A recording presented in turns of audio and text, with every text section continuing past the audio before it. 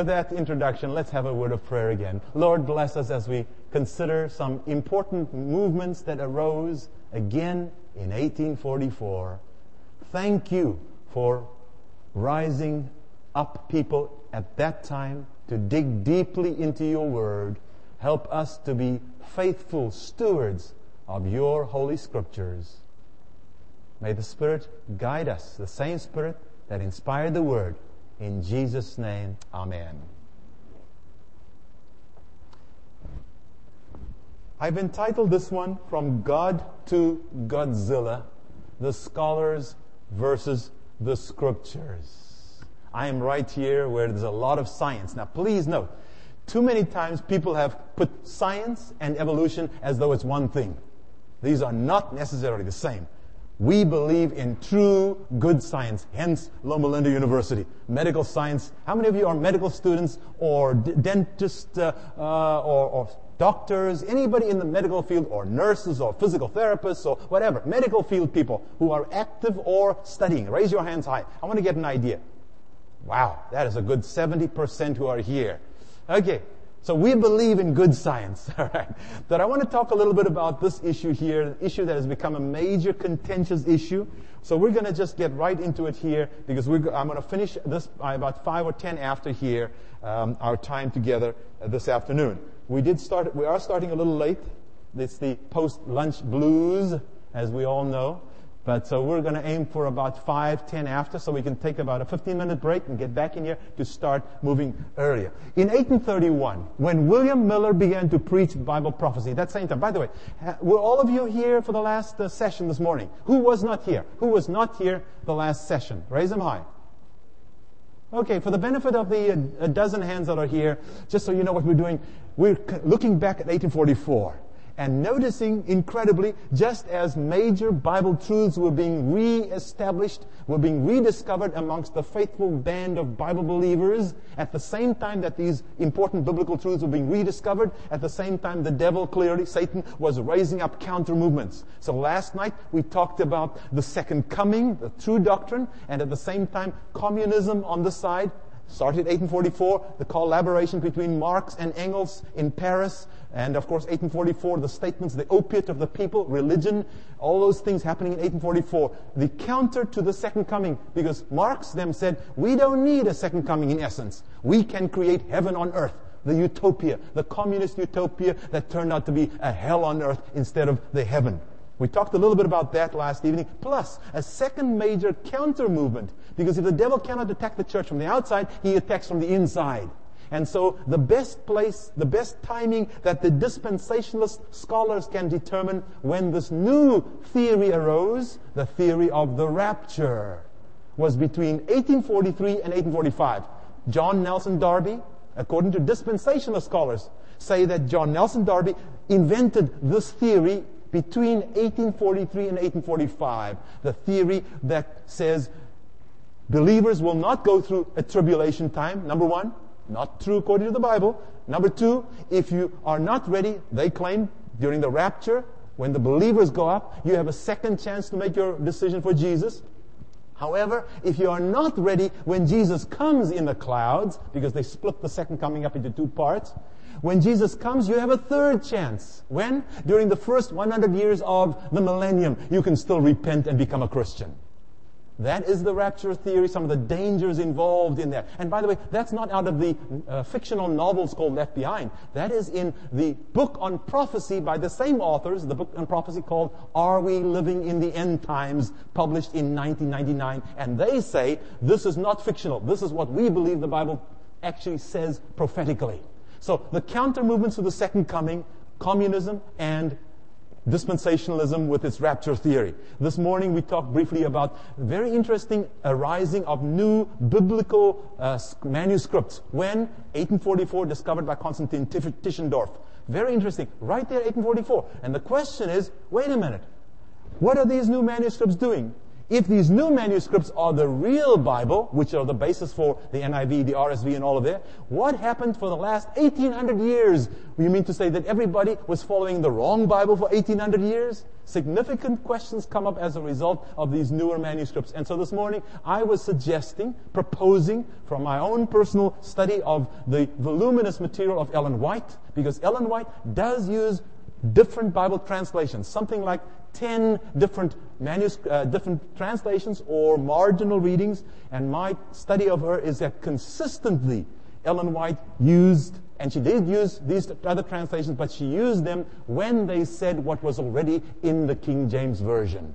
Very interesting study. Now, this afternoon, after the next session, I'm going to begin to answer some questions. There are 8 or 10 very good questions that will fill out and answer some of the things that I didn't have a chance to talk about this morning in our 45 minutes there. As you notice, I have to move a little fast, and that just not just try to keep you awake, but I have a lot to share here. So that covers what we've covered in the last 2 sessions. Now, let's move on to this session, about 35, 40 minutes here, going now. 1831, William Miller had begun to preach on Bible prophecy. William Miller, as you well know, was a Baptist farmer turned preacher. And but around the same time, the same year, another person, a young man, who had studied theology, who had gotten his degree in theology. His name? This is a picture. You don't recognize him. He was young. He didn't have the beard. You recognize him now. Charles Darwin. Okay, this is actually Charles Darwin. Took a trip on the Beagle. For 5 years he traveled on this ship. And there's the old picture. You know that picture, right? You've seen that one. Okay. I thought I had a picture of the ship. I guess I missed the ship. Well, somehow I missed the boat, but that's okay. I had it just left without me. So anyway, we'll go on from there. But listen to what Darwin says. I'm going to quote now. Darwin says this. When he came back from that trip, those 5 years, Charles Darwin says this. And I'm from his autobiography. By the way, I find the best thing to do is go to the original sources, right? Charles Darwin's autobiography says this. He says, I was, quote, led to think much about religion on this trip. 5 years on the Beagle. He says, I gradually came, by this time, to see that the Old Testament, from its manifestly false history of the world, was no more to be trusted than the sacred books of the Hindus or the beliefs of any barbarian. A theology graduate who concluded this. Then he says, by further reflection, I gradually came to disbelieve in Christianity as a divine revelation. And he says, in 1842, I allowed myself the satisfaction of writing a very brief abstract of my theory, and this was enlarged. Listen when. This was enlarged, Darwin says, during the summer of what do you think? 44. I enlarged this during the summer of 1844 into one of 230 pages. By late July 1844, Darwin had written out his full theory about evolution. If you go to the British Museum there, guess what? The scholars have a document called, what do you think? Darwin's 1844 sketch. The theory of evolution was sketched out and written out in complete the same time that Karl Marx and Friedrich Engels met there in Paris and formed what the historian claims is their lifelong friendship that established communism. So, there it was, that very, very year. Okay? Now, this wasn't the first to suggest evolution. Robert Chambers had come out with a book in 1844 promoting that. In fact, Charles Darwin's own grandfather, Erasmus Darwin, 50 years earlier, had written a book called Zoonomia, in which he promoted that. And if you go back 2 centuries, go back to the 4th century BC, that well-known Greek philosopher by the name of Aristotle, he had proposed an entire theory of evolution in which God had some initial work to do at the beginning. In fact, Aristotle was what some might call the first theistic evolutionist. Way back. So this is a common thing. Charles Darwin, however, happens to be recognized as the father of modern-day evolution because he had such a major impact. But the question is, why at this point in time? Why 1844? Why now? What else was happening in 1844? Why was this such an important thing to happen right here? So I'm going to move over here and share with you a little bit. Because right at this point in time, 1843, just before the year 1844 came along, there was a small group in the United States, Seventh-day Baptists. Not a big group. At that time, listen to this, 1843, there was Sunday legislation that was coming about. So what happens when people who keep the Sabbath hear about Sunday legislation? They got serious. Okay? And they began to pray. And the General Conference of the Seventh-day Baptists got together and set aside a special day of fasting and prayer. They sent news to the Sunday-keeping Baptist churches and encouraged them to check out and read on this issue of the seventh-day Sabbath. Well, make a long story short, again in 1844, a day of fasting and prayer was set aside, that God would, and I'm quoting now, according to the Seventh-day Baptists, arise and plead for His seventh-day Sabbath, for His holy Sabbath day. This was all 1843, 1844. Now, it's around the same time, in the winter of 1844, you've heard of this lady. She was a Seventh-day Baptist living in New York. She went down to visit her daughter in New Hampshire. What was her name? Rachel Oakes. I figured you'd know that. That's right. Rachel Oakes. And she went to visit her daughter, also Rachel Oakes. And while she was visiting her there was no Sabbath-keeping church around. So Rachel Oakes Sr. decided to go to the Sunday-keeping church. There was a Methodist minister who believed in the Millerite message. His name was Frederick Wheeler. And Frederick Wheeler was serving communion that Sunday. But before he served communion, Frederick Wheeler said the following words. Listen to this. All who confess communion with Christ in such a service as this should be ready to obey God and keep His commandments in all things.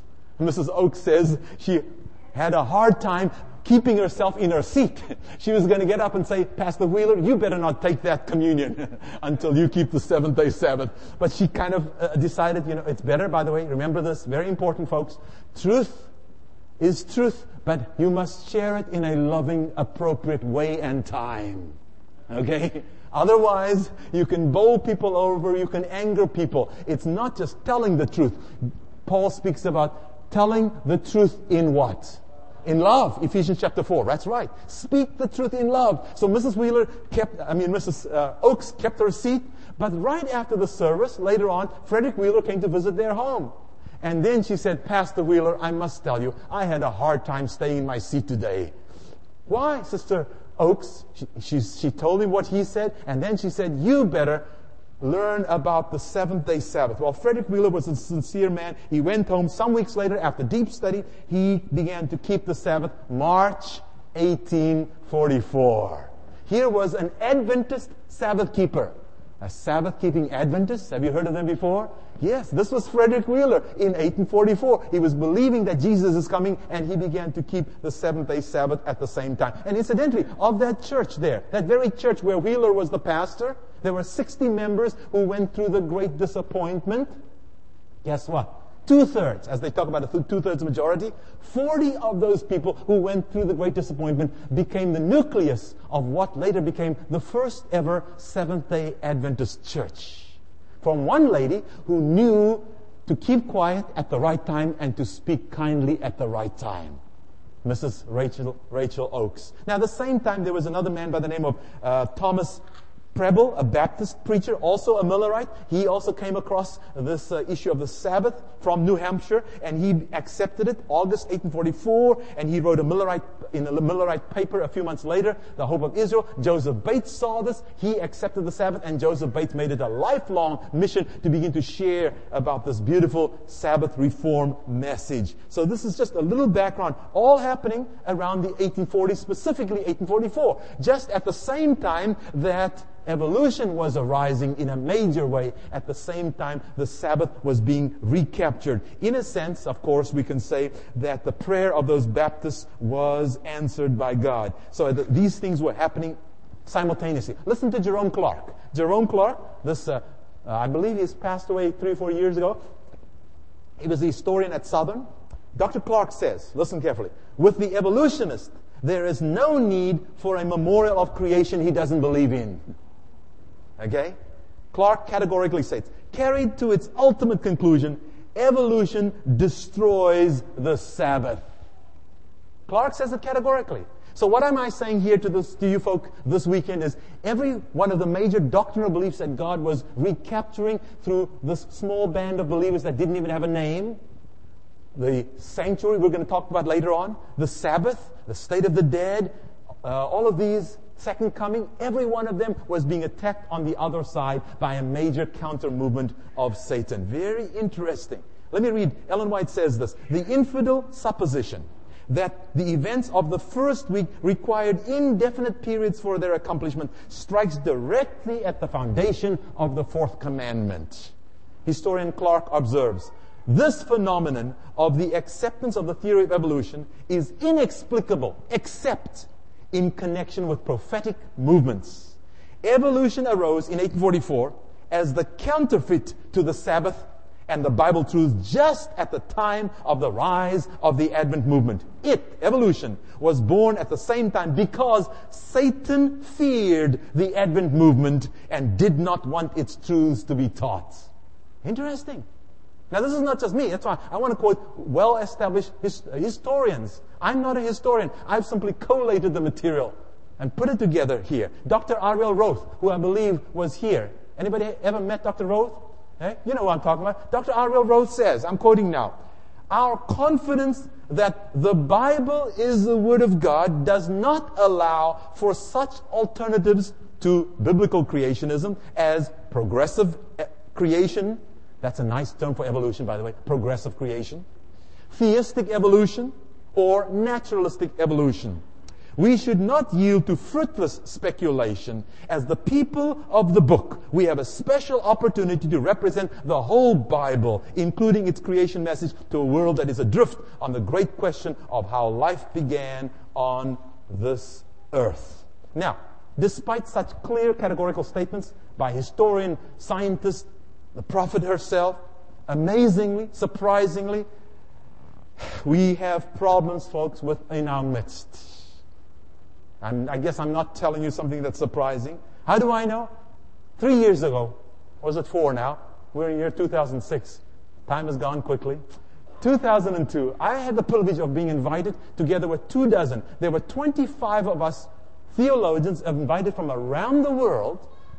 Okay, and I just praise God, I was included as one of the 25 theologians invited with scientists, administrators, and 2 or 3 pastors, invited to the first international faith and science conference held in Utah not long ago, not far from here.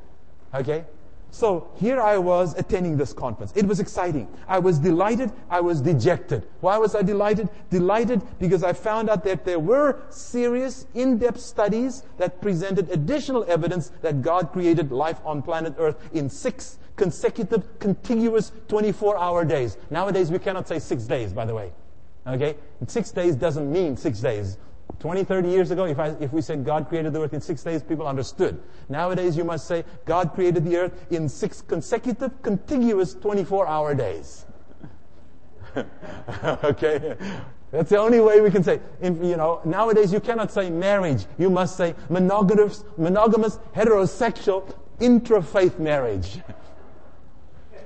When I grew up, we would say, marriage. But anyway, you know where we are and what time period we're living. So anyway, but I was also dejected. Why was I dejected? Because, believe it or not, some theologians were beginning now to promote and accept evolution. In fact, one well-known theologian, and we're not mentioning names here of people who disagree with the official position of the Adventist Church, because we're not dealing with personalities. That's why I don't mention names of those who disagree. You'll notice that. Okay? In fact, in one of these books, I don't even put their names in the footnotes. You know why? Because my good friend, Dr. Pupham, he has names in the footnotes. And people said about his book, his footnotes read like a who's who of Seventh-day Adventist theologians. So when I did this last book now, I said, no more names. No more names. So you won't find one name in the footnotes. How do you find the resources? I just say, Adventist Review, and the name of the article. So you can still find it, but you will have to search to find who wrote the article. I've totally removed the names. I'm not here addressing people. Please notice, we're talking about principles and principalities. Okay? So that's the key issue here. But here's a well-known, well-respected theologian who said this. They asked him, said, Dr. So-and-so, what are you really saying? Incidentally, if you listen carefully, those who really don't espouse what we as Adventists espouse, they speak in such a way that it is hard to figure out what is being said. Okay? And here were the theologians and the scientists, and when he was finished his presentation among scholars, the scholars had to say to him, what are you really saying? Okay? And this is kind of almost amusing, but it's sad. Eventually, you know what he said? And I grabbed my pen, I wrote it down furiously, because he said this. When push comes to shove, and he has been a theologian in the Adventist Church for 40 years. He said this, I'm quoting, when push comes to shove, I have to go with the scientific evidence. Now, I didn't say a scientist. What did I say? A theologian. And at that moment, I sat there and I wrestled and I said, is it a theologian? And at that moment, I came up with a new word. It's a neologism. It's not in the dictionary yet. I believe if we all start using it, it will eventually appear in the 11th or 12th edition of Merriam-Webster's. But I came up with a new word. I said, I know the gentleman. I chatted with him. I consider him a friend. I said, he's not a theologian. He's an anthropologian. An anthropologian? Yes, it's somebody who takes human words as the final norm. Okay? Now, all of us have a choice. Either we are anthropologians, correct? Or we're theologians. Is God's word our final norm? Or is it the word of human beings? That's the question we must ask ourselves. So, I was there, I saw what's happening, I'm aware of what's happening amongst some of us. I listened to the open discussion. I happened to be the secretary for a little group. Guess who was a member of my group? The man's name? Jan Paulsen. Anybody know who he is? He's the General Conference President. He was a member of our discussion group. Bill Mundy, Dr. Mundy at PUC was the chair of the group and I was the secretary. And so for the entire conference, I was there hacking away on my computer. Now, it's not a nice thing to be a secretary. You don't get to talk much. You just get to record what other people say. But you have to record it accurately to give reports. So here I was, a fascinating time, but a frustrating time to hear the direction that some of our people are going on this. In a nutshell, what do they say? Listen carefully. What do these theistic evolutionists say? Life evolved on this planet in a gradual, uniformitarian manner over millions or even billions of years. The biblical flood was not a global event. It was merely a local event. Oh yes, there was death even before Adam and Eve sinned, is what they believe. And the God of the Bible, well, he was involved in some point in time in some way.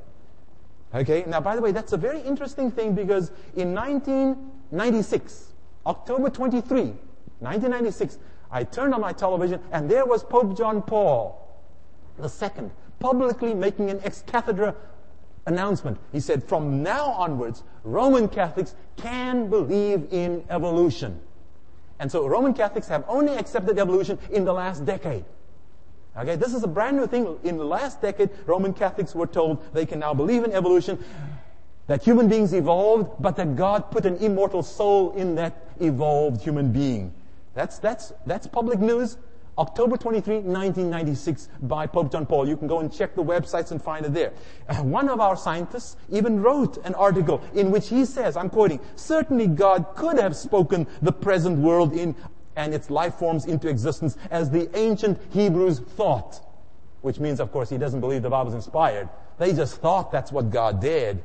Then this writer, an Adventist, says, Adventist scientist, it now appears that God may have done something even more breathtaking. What is that? Evolution. Yes, interesting. So the question is, who are we going to go with? Darwin or divine inspiration? That's the big question you have to answer and I have to answer today. Clifford Goldstein, some of you read his writings. He writes very passionately and sometimes people don't like what he says. Perhaps the way he says it. Clifford is very forthright. I've gotten to know him a little bit. Listen to what Clifford Goldstein says. Now, please, this is Clifford Goldstein. I wouldn't want to say it so punchy. Okay. But as you know, Clifford has his way to say things. But this is what Clifford says. And he's a good writer. He says, those who don't believe in the biblical creation account, those folk don't worship the God of the Bible. For that God, the God of the Bible, didn't use a long, protracted, vicious dog-eat-dog survival of the fittest paradigm, one that goes against everything he has taught us about love and self-sacrifice, and then lied to us about it by claiming He created life here in 6 days when He didn't. Plus, that God didn't ask us to keep the seventh day, today, this, as a memorial, not to the 6 days of creation as He explicitly told us in His Word, but to a brutal, hateful, merciless process that took millions of years. Of course, there were a lot of people that responded to Clifford's strong statement, and then Clifford wrote back, if evolution is true, here's the crux of his argument, and Clifford is right. I'm not saying the way he said it, okay? He writes quite powerfully, but his thought, his concept is biblical. Cliff says, if evolution is true, then the Adam and Eve story becomes null and void. If that's null and void, what happens to the fall into sin? Without the fall, the cross of Jesus Christ becomes an empty gesture, which destroys any grounds for the second coming. Think about that. So Goldstein correctly connects evolution with the fall into sin, salvation, second coming, obviously the Sabbath. These things are all connected. And you know what's interesting? Listen to this, folks. Not just Goldstein. Let me quote, has anybody heard of Hans Küng? Hans Küng is a liberal Catholic theologian. So liberal that John Paul had him kicked out through Ratzinger, the present Pope. Okay? They kicked him out. They said, you are too liberal to be a Catholic. And so Hans Küng was removed from his post of teaching. Listen to Hans Küng. Hans Küng says, and he's quoting Moorman here, the notion of the traditional view of redemption, the very thing Cliff just mentioned, and ransom from the consequence of Adam's fall is nonsense for anyone who knows about the evolutionary background to human existence in the modern world. Liberal theologian says, if you believe in the Bible, you cannot believe in evolutionary concepts. Eugene Blanchy, retired Emory professor of religion, talking about the resurrection of Jesus, says, the traditional physical understanding of it as a concrete historical event, the real resurrection of Jesus, makes no sense in a world of the Big Bang and 16 billion years of evolution. Simple terms, the liberal scholars out there say, you either accept the Bible to be true on salvation, on the Sabbath, on the second coming, on the resurrection, or you accept evolution. You cannot have it both ways. Those are non-Adventist scholars, folk, who point that out. They say there is no middle road. There is no middle ground whatsoever. You simply have to accept what the Bible says. Otherwise, you go with evolution. There is no middle way. I want to do a quick scan through some of these incredible pictures here. NASA, by the way, is raising $40 million on a 10-year program to pick up some message from outer space. Okay, very interesting material that a friend of mine who is an ophthalmologist, he used to teach here at Loma Linda University, and he has helped to put some of these slides together for me. Is there some message of hope from beyond the stars? I'm going to scroll through this in 5 minutes here. So let's take a journey. He takes us with, of course, the famous three. Who is that?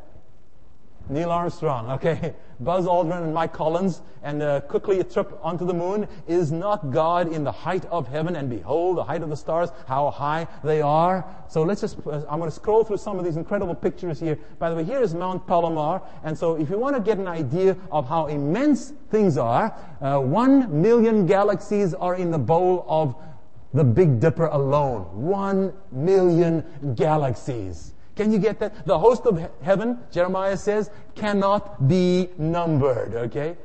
200 billion stars. Now, I shared with you when I was here last time that the latest material I found, there were 70,000, okay, 6 trillion stars. Remember that? 10 times as many stars as are on if you add up all the grains of sand on all the oceans of the world and all the deserts combined. That's how many stars they're able to now estimate there are. Incredible. Okay? The galaxy, our home in the universe is a spiral of 200,000 billion stars. See, I can't even say that, whatever it is. You know what I mean. Okay?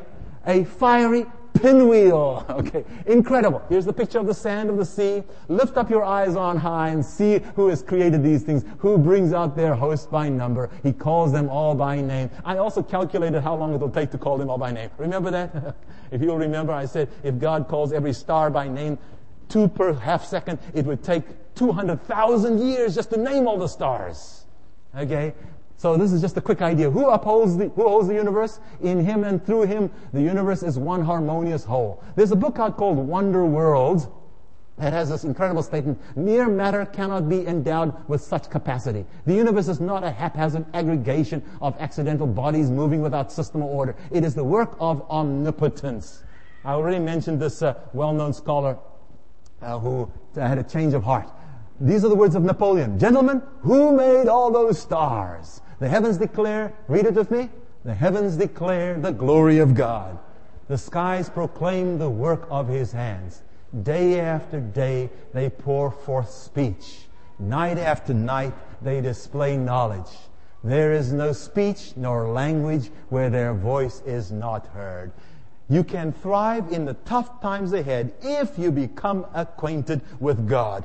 And of course the Bible says, now acquaint yourself with Him and be at peace. His works indicate His concern. In the beginning God created the heavens and the earth. I'm going to scroll through quickly. He hangs the earth on nothing. Job 26 verse 7 tells us the tides flow in and out on time. Look at some of these incredible pictures. Unfortunately it's not dark enough so you cannot see them well enough. But you've seen some of the beauties of nature. The ecosystem is perfectly balanced. Water is continuously recycled. Some of you know much more about this than I even would dream of. The water we drink is older than the pyramids. Thanks. Okay. That's helpful there. Some more pictures here. Of course, nitrogen, oxygen, argon, carbon dioxide. Everything is perfectly balanced. In His hand is the life of every creature and the breath of all mankind, Job says. Some of these incredible pictures. And by the way, I was just down at the Grand Canyon on Monday. Oh, incredible. I didn't have time to look very much because I was trying to make sure I wasn't going to trip. I took a trip down to the Colorado River. It was still awesome in the few moments I did have a chance to look around at the incredible canyon. I even thought about the flood. I looked at the way those layers were there and said, oh, it was awesome. Just to spend time on Monday down there in the canyon. What a wonderful trip. Of course, the fruit trees and everything. God's design is seen in a snowflake here. Intelligent design reveals an intelligent designer. Remember I told you about Dr. Anthony Flew. Dr. Anthony Flew, who after 50 years of saying there is no God, now says there must be a God because of the design. And guess what?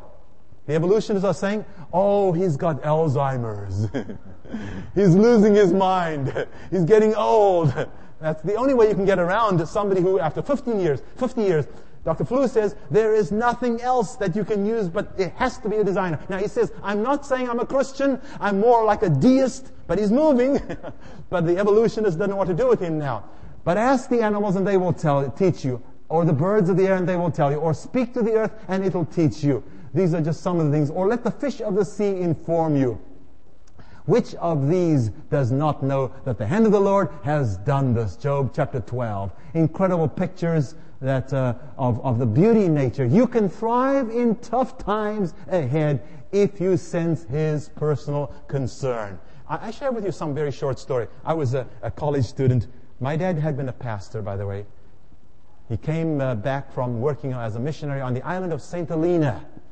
I just thought of the story right here. And when he came back, he said, Ron, I'm quitting the ministry. And he had his reasons. And then he said, and I cannot help you in school next year. By the way, just in case I forget, good news. Later on, when he was 80 years of age, he was reemployed. Back into the ministry. Reemployed to work again for the Lord. And he loves working for the Lord. So, my dad anyway. So I had to go back and find my way through college. And so I started, I really was penniless. Tough times. You know what I did? I took 4 pictures and I put them on my closet door as a visual reminder of God's leading and not to worry. God will take me through the tough times. Do you believe that? You got to remember the way the Lord has led you in the past. Okay? Except we shall forget the way the Lord has led us in the past. Do you know that statement? We have, if you know it, say it with me. We have nothing to fear for the future, except as we shall forget the way the Lord has led us and His teaching in our past history. I'm going to put it on the screen just in our next session, I believe it is. So, God is there. You know enough about this. I'm just going to squeeze through the heart. Okay, here again, 100 billion brain cells. I got the figure right this time, right? the baby, here we see that life in all its fullness reveals a loving, all-powerful, magnificent God. Casting all your care upon Him, for He cares for you. From beyond the stars, the message comes, God cares for you. You can thrive in tough times ahead if you place your life in His hands. How precious also are thy thoughts unto me, O God. How great. If I should count them, they are more in number than the sand. When I wake, I'm still with Thee. You can thrive in the tough times ahead if you're acquainted with God, you sense His personal concern, you place your life in His hands, you discover His love in His Word. There's the bottom line. Behold, I am with you, for I will not leave you. This is what the promise was given to Abraham. It's the same promise to me and to you. And before we get to our last slide, I want to share with you, I want to just round off the session. I promised you I'd be done by 5 after. If somebody can turn at least these lights on so I can see here. I want to finish off some important material. Thanks. Okay, good. Yeah, put them all on so I can see who's fallen asleep while the lights were out here. Okay. You know what's interesting? This is what's fascinating. If you hear scholars debating and saying, well, have you heard people say, Genesis 1 and 2, that's poetry. That's not prose. That's not literal language. That's not historical record. Shall I read to you? Have you heard of the University of Oxford in England? Okay. Listen to Dr. James Barr, professor of Hebrew, not an Adventist. James Barr, professor of Hebrew at Oxford University, wrote this before he moved to the United States. The brain drain across the pond. Listen to what he says. So far as I know, there is no professor of Hebrew or Old Testament in any world-class university who does not believe, double negative, in other words, as far as I know, all professors at any world-class university believes that the writers of Genesis 1 through 11, or writer, intended to convey to their readers the ideas that A, creation took place in a series of 6 days, which were the same as the days of 24 hours we now experience. Not an Adventist. He says that's what the Bible says. There's no way you can argue it. If you know Hebrew, it only reads one way. Okay? There's no question. Absolutely none. Number 2, B, the figures. That's chronogenealogy. By the way, it's not simply genealogy. These are the chronogenealogies there. The figures contained in the Genesis genealogies, according to Dr. Barr, provide by simple addition a chronology from the beginning of the world up to the later stages of the biblical story. So when we talk about 6,000 years, Dr. Barr says basically, you're right. And number 3, Noah's flood was understood to be worldwide and to have extinguished all human and animal life except for those in the ark. In other words, guess what, folks? If you read the Bible, if you understand the Bible, there is no argument. So those who say, well, it's poetry, well, guess what? They don't know Hebrew, they don't know the Bible, they are concocting things out of thin air. According to Dr. Barr, according to all Old Testament scholars at all respected Hebrew, at all universities, Dr. Barr says, and he was a foremost scholar at the University of Oxford. So what have they done? You know what's interesting? I just got this week a letter from David Shin. Anybody know David Shin? I thought I'd see some hands. He's a young pastor. And he sent this to me. He said, Dr. Dupree, I recently posted this essay. I haven't heard of this because I'm not young. You know, I'm past 20, okay? There apparently, how many of you know of this? There is a grassroots forum of young adults discussing major issues. Anybody know about this grassroots forum? Where they discuss things online? 1, 2 people, 3. It's okay. Please pass the word on. David Shin says to me, I just put this essay there. And David Shin correctly in this 2-page essay nails it on the head.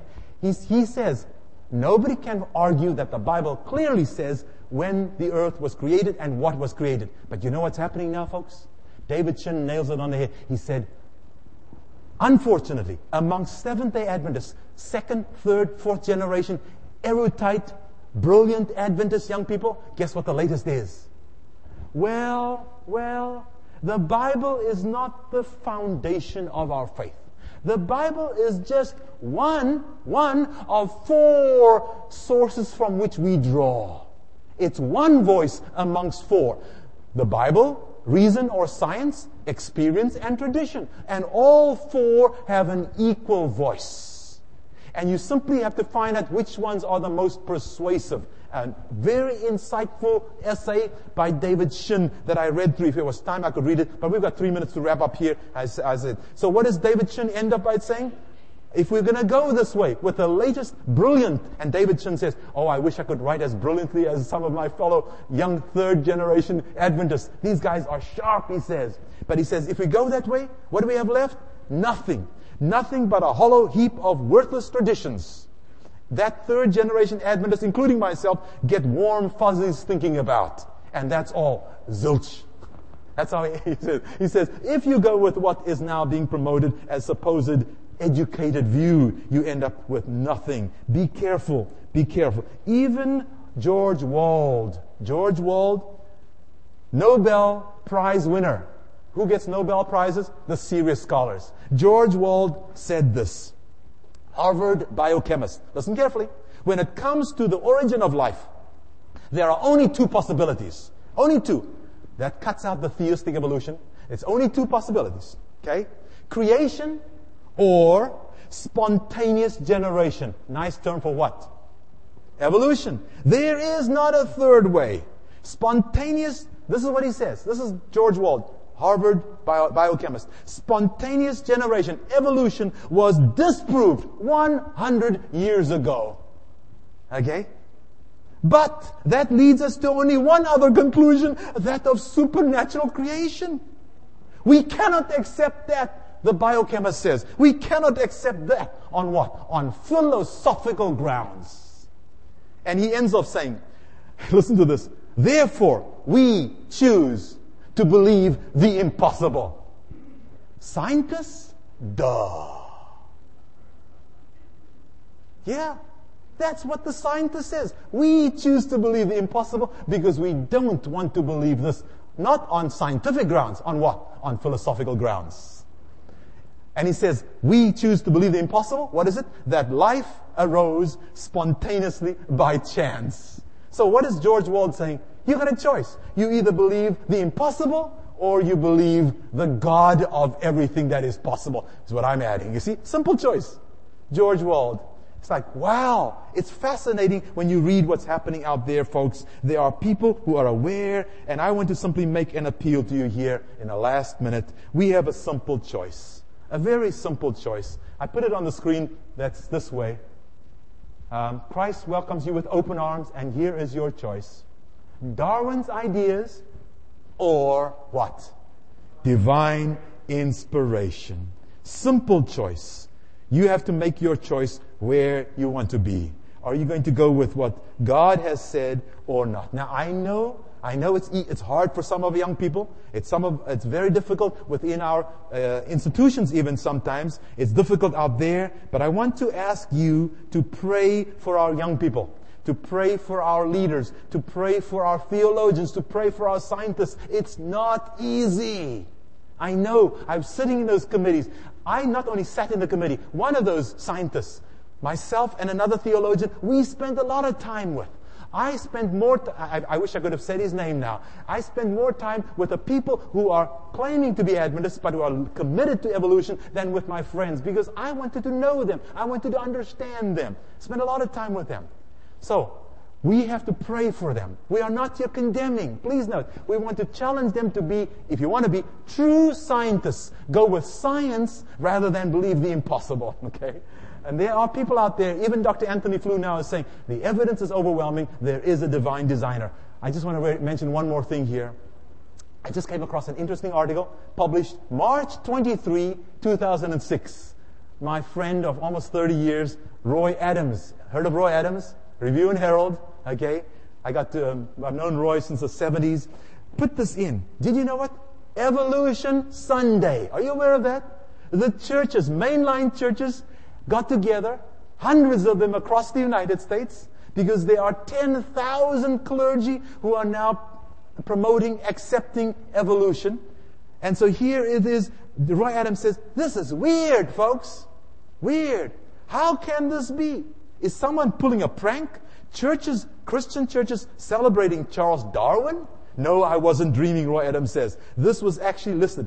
And he talks about it a little shortly here. But let me end off with what Roy says. Darwin's theory holds, and he's quoting somebody else, that life on Earth, including humans, shares common ancestry developed over millions of years through the mechanism of natural selection and random mutation. And then he ends with this paragraph. Listen carefully. Roy says, isn't it curious? God, at the creation, gave us the Sabbath to remind us of His creative work. In time, certain of His followers changed the observance from Sabbath to Sunday. Now, these clergy boldly are using Sunday to celebrate evolution. And then Roy Adams ends up with this one sentence. Listen carefully. There's got to be a supernatural mastermind behind a twist like that.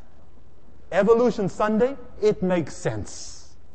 Evolution Sunday, the Bible Sabbath. We have a simple choice. Either Darwin's ideas or divine inspiration.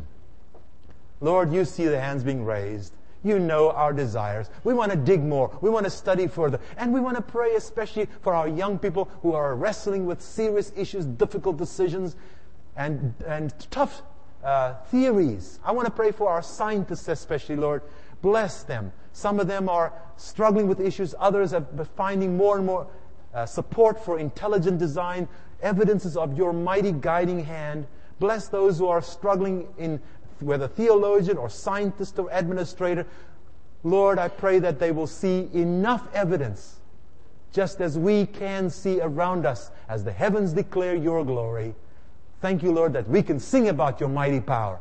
Help us to be faithful to you, because we don't want to believe the impossible or nothing. We believe in the Creator God of the universe. In His name we pray. Amen. Let's take a 15-minute break.